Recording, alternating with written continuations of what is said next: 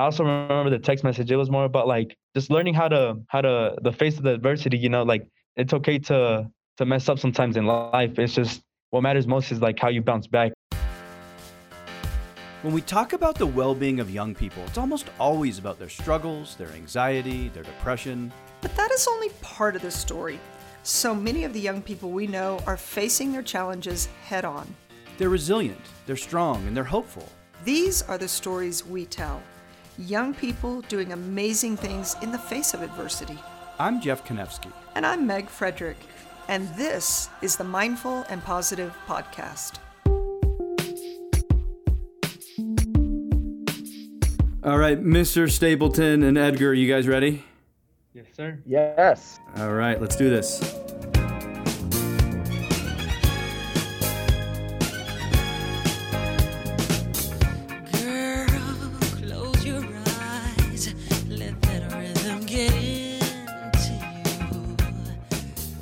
We are so lucky and fortunate to have you two join us on our podcast. Really excited to have some of our neighbors from Harrison District too. So I want to warm welcome for Mr. Stapleton and Edgar. Thank you so much. Gosh, thank you guys. Yeah, thank you. So we're joined today by two, really, it's a lovely relationship that I hope to hear a little bit more about. And I've gotten privy to be bits and pieces of it. So during my work at Harrison High School with Mindfulness and Positivity Project, I've come to know Edgar a little bit and certainly come to know Bridger Stapleton, Mr. Stapleton. And Edgar had mentioned at one point in time, I have this awesome teacher and his class is so cool. And I'm going to leave it at that because Edgar's story is going to be told by Edgar. But I want to start with Mr. Stapleton. Tell us about you. Last year when I saw you, you had long, lovely locks. This year you have very little hair. I want to know, we'll talk a little bit about, maybe that was a bad or a good COVID moment, or maybe it was just a moment, be fun. But Mr. Stapleton, tell us about you. Well, Meg, thank you. And Jeff, thank you guys first off for reaching out and allowing us to kind of have this opportunity. In terms of my story, trying to keep it short and sweet for the most part. I attended University of Pittsburgh. It goes back that far. Attended University of Pittsburgh, and I had a really great relationship with a writing professor who encouraged me after working for her to apply for Teach for America. And it was through Teach for America that I got placed in Carmel Middle School. Here in Colorado Springs. For those of you that don't know, Carmel Middle School is the feeder school of Harrison High School. And I worked there as an English teacher for, I think it was 6 years. Until an opportunity came about, I knew that I really wanted to move up to the next level with not just students, but my students. So it was something that after I think my second or third year of teaching, I really was passionate about making it to Harrison to continue the work that I was doing with my classes. And I didn't know what that capacity would be or what that was going to look like. But finally that opportunity came, and it was it was beautiful. It was how can I describe it? It was one of my ultimate tests of patience, one of my ultimate tests of faith in terms of where I would end up. And working with the administrators over here, they were able to kind of create a position that they believe really much fit my personality and what I brought to the classroom. And so now this is my second year at Harrison High School. I teach the AVID program. So I work with several different grade levels of students, and we specifically focus on college and career readiness for first generation students. And then there's another story with the IB program, but I ended up basically getting my dream job and teaching the theory of knowledge program here as well, which is kind of like a research, information literacy, philosophy, but maybe don't call it that. Learn to think about the world class. And I'm able to loop with students. And here I am with Edgar, whom I had back in middle school at Carmel. I'm sure he'll speak a little bit to that. And this will be, we'll we'll have had each other in class for, I think, 3 years now. And also, I think this is our 6th year as a soccer coach as well. So Awesome. we spent a lot of time and a lot of moments. And it's just been a great journey. Yeah. Edgar, do you mind telling your story about kind of having to endure Mr. Stapleton for 6 years now or whatever it is? And in all honesty, one thing that I learned working over at Harrison is that students just absolutely love this man. What is it about him, after you tell your story, what is it about him that allows students to trust him and engage with him and to learn so much from him? All right, yeah. So I have 4 siblings, and I have an older sister that like kind of guides me, and I kind of want to be like a figure to my younger siblings and a figure in my family that people look up to. And my journey with Mr. Stapleton started at Carmel. I didn't have him until my 8th grade at Carmel, but I seen him around the hallways in 6th and 7th grade. And the thing is, I started like, my grandma has always pushed me like to go forth in education. They've always pushed me to chase education. And my grandma always tells me that like, if I don't chase school, like nothing else might really work. And maybe that's a false statement, but I know that like it makes her proud, and it's a goal that I have, chasing further than just getting a high school diploma. I want to go to college. But yeah, in middle school, I've had like a variety of friends. I had friends that like today are like, they're just in really different areas of life. Like I have friends that are in jail. I have friends that are like still playing soccer with me, but I know that Mr. Stapleton helped me push more towards that educational level of a person, and in soccer as well, because in middle school I kind of played soccer, but I didn't really play soccer to play soccer. Like I didn't see really big aspirations to play soccer at the high school level. Like I just played for fun. And the reason I play soccer is through my dad. He kind of like influences me through the sports that I've played and the man that I'm becoming today. But he has I started playing soccer in, I think it was the 7th grade, 6th grade. I didn't want to play. And it was really much until the 8th grade where we built that relationship, because I faced a lot of adversity my 8th grade year, with things going on in my family, things going on in school and soccer. And Mr. Stapleton was just a person that was able to guide me, or just like a system of support that like it shaped who I am today, and it's made me a better person. And I mean, now in high school, it's like, it's a relationship that we have. It's like he's my teacher, and he's like a mentor in life in a way. And like the reason that Mr. Stapleton has good relationships with the students is because he knows how to talk to all kinds of students, students that come from different ethnicities and backgrounds. He knows how to adjust to them, and he just really understands us as students. And I feel like that's an important part to becoming a good teacher. And it's what really builds community within like the schools that we have at Harrison District 2. Edgar, you mentioned adversity that you kind of faced. Are you comfortable talking about that in any way? Yeah. So like in middle school, I faced constantly, like it hasn't happened recently, but I used to always face problems within my family, problems with among my parents, and just problems that I've had with my friends. I used to be a student that I used to get suspended almost every 3 weeks for fighting. I once broke a tile of a ceiling. It was a lot of bad choices that I did, and it was the adversity that I faced. But it's like, I don't know. I feel like those moments have made me become a better person, and people like Mr. Stapleton have been like the reason, like the people that I needed at that moment to talk to me and to like to understand me, but also like guide me. You know what I mean? And it sounds like your grandma has been a significant influence in your life as well. Did she ever have the opportunity to finish her education or do what she wanted to do in her life? No, actually, my grandma, I don't think she finished high school. She was one of 10 kids in her family. She had 3 kids, had my mom, and my grandma's just a figure like, she's like, I don't know, I think she's 60 something, but she's still working to this day.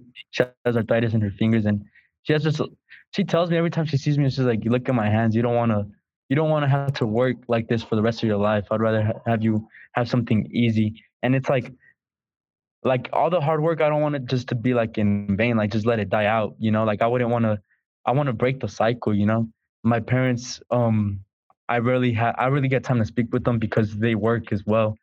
And it's like, I feel like I don't know, I feel like there's going to be a day where I'm done with everything I got to do. And it's like, I'm going to be able to have that time to actually have a connection with my parents. They've Hmm. been there for me. They've, they've built me, but it's like, I really want to know who my parents are. And it's like, my grandma's just a figure in my life. It's like, she works really hard, and it's a reason why I have to work really hard as well. Like, I can't let her down. And it's just, it's my biggest motivation. One of my biggest motivations in my life. It's my family, my parents, and those around me. It's like, I can't let them down.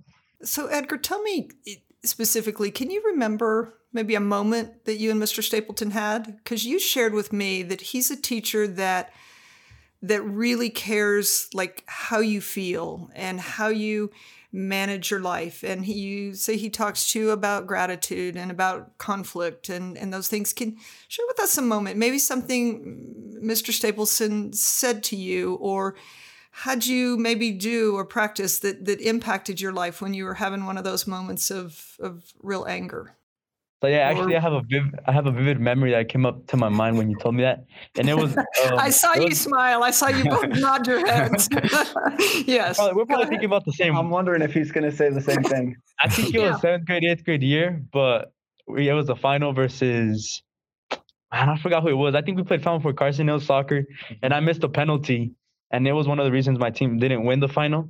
And I remember going home really sad and upset, and we just had this conversation about like how to face adversity basically, and what's about to come next, because it was my eighth grade year, and I was going into high school, and I was already going to play at the high school level, and I didn't know anything about high school soccer, but he was already here coaching for like a year or two with one of our other coaches. And I also remember the text message. It was more about like just learning how to the face of the adversity, like it's okay to mess up sometimes in life. It's just what matters most is like how you bounce back. And I feel like that's just the moment that really stuck to me, because I went home crying, but it was a really good moment of growth. So, Mr. Stapleton, you're nodding with this. Share some of those things. I mean, you inspire these kids, and I was a little shocked when you guys are both giggling. I love it. I was a little shocked when you said you've only been at Harrison 2 years, because the few times that I've chatted with you in the hallway and stuff, every kid knows you. You're high fiving every kid, it seems like. And how's your mom? And what's your brother doing? Is your dad still working over here? And did you get that math test, grade up? And all these things.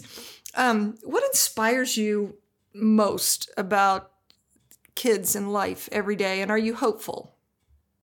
Oh my goodness. I'm getting like the tingles, just trying to think about that question. I mean, oh, I don't know. I think I do know, but oftentimes when we find something we're extremely passionate about and that we just have a feeling for it, sometimes it's hard to articulate. So I'll try and do that the best I can. But I really believe teaching to be service. I fully believe that my time, my time in this world is very short, and was raised by parents who instilled the values of uh, making an impact. And then I started teaching, and I started becoming more and more involved in the community in different ways. And the first couple of years of teaching are so hard. But it was the relationships with the students and being able to see that tangible impact that just it lit a fire. And I continued to cultivate that, sometimes consciously and sometimes unconsciously. And then you meet students in your years, and they create this impression. And I think Edgar is a student that I talk about. My friend groups know his name. Mhm. Some of the people I've had relationships with know his name, and other names of students, because it's being able to see that growth as a young man and or a young lady, or however you identify, but knowing that you have someone that supports you, and knowing that you have someone that cares about you. And I think every student, every child deserves that. And serving within this community, that's difficult, because if you know anything about D2, students aren't going home to the stereotypical, beautiful household. They're a lot of times they're the ones who are the parent. They're the ones that have to care and run the household. And being able to provide guidance, and support and love, and trust while they're managing their home situations, school should be that place that they feel those things. So every day, I wake up and I say my own mantras.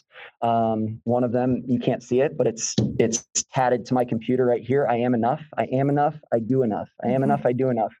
And driving to school, it's going to be a great day because I choose to make it a great day. And I know that I will be interacting and working with and helping the students and the people that I love and care about. And that fires me up. Today, we had a beautiful lesson in my sophomore class dedicated to vulnerability and talking about what it means to be vulnerable and how do we discuss this?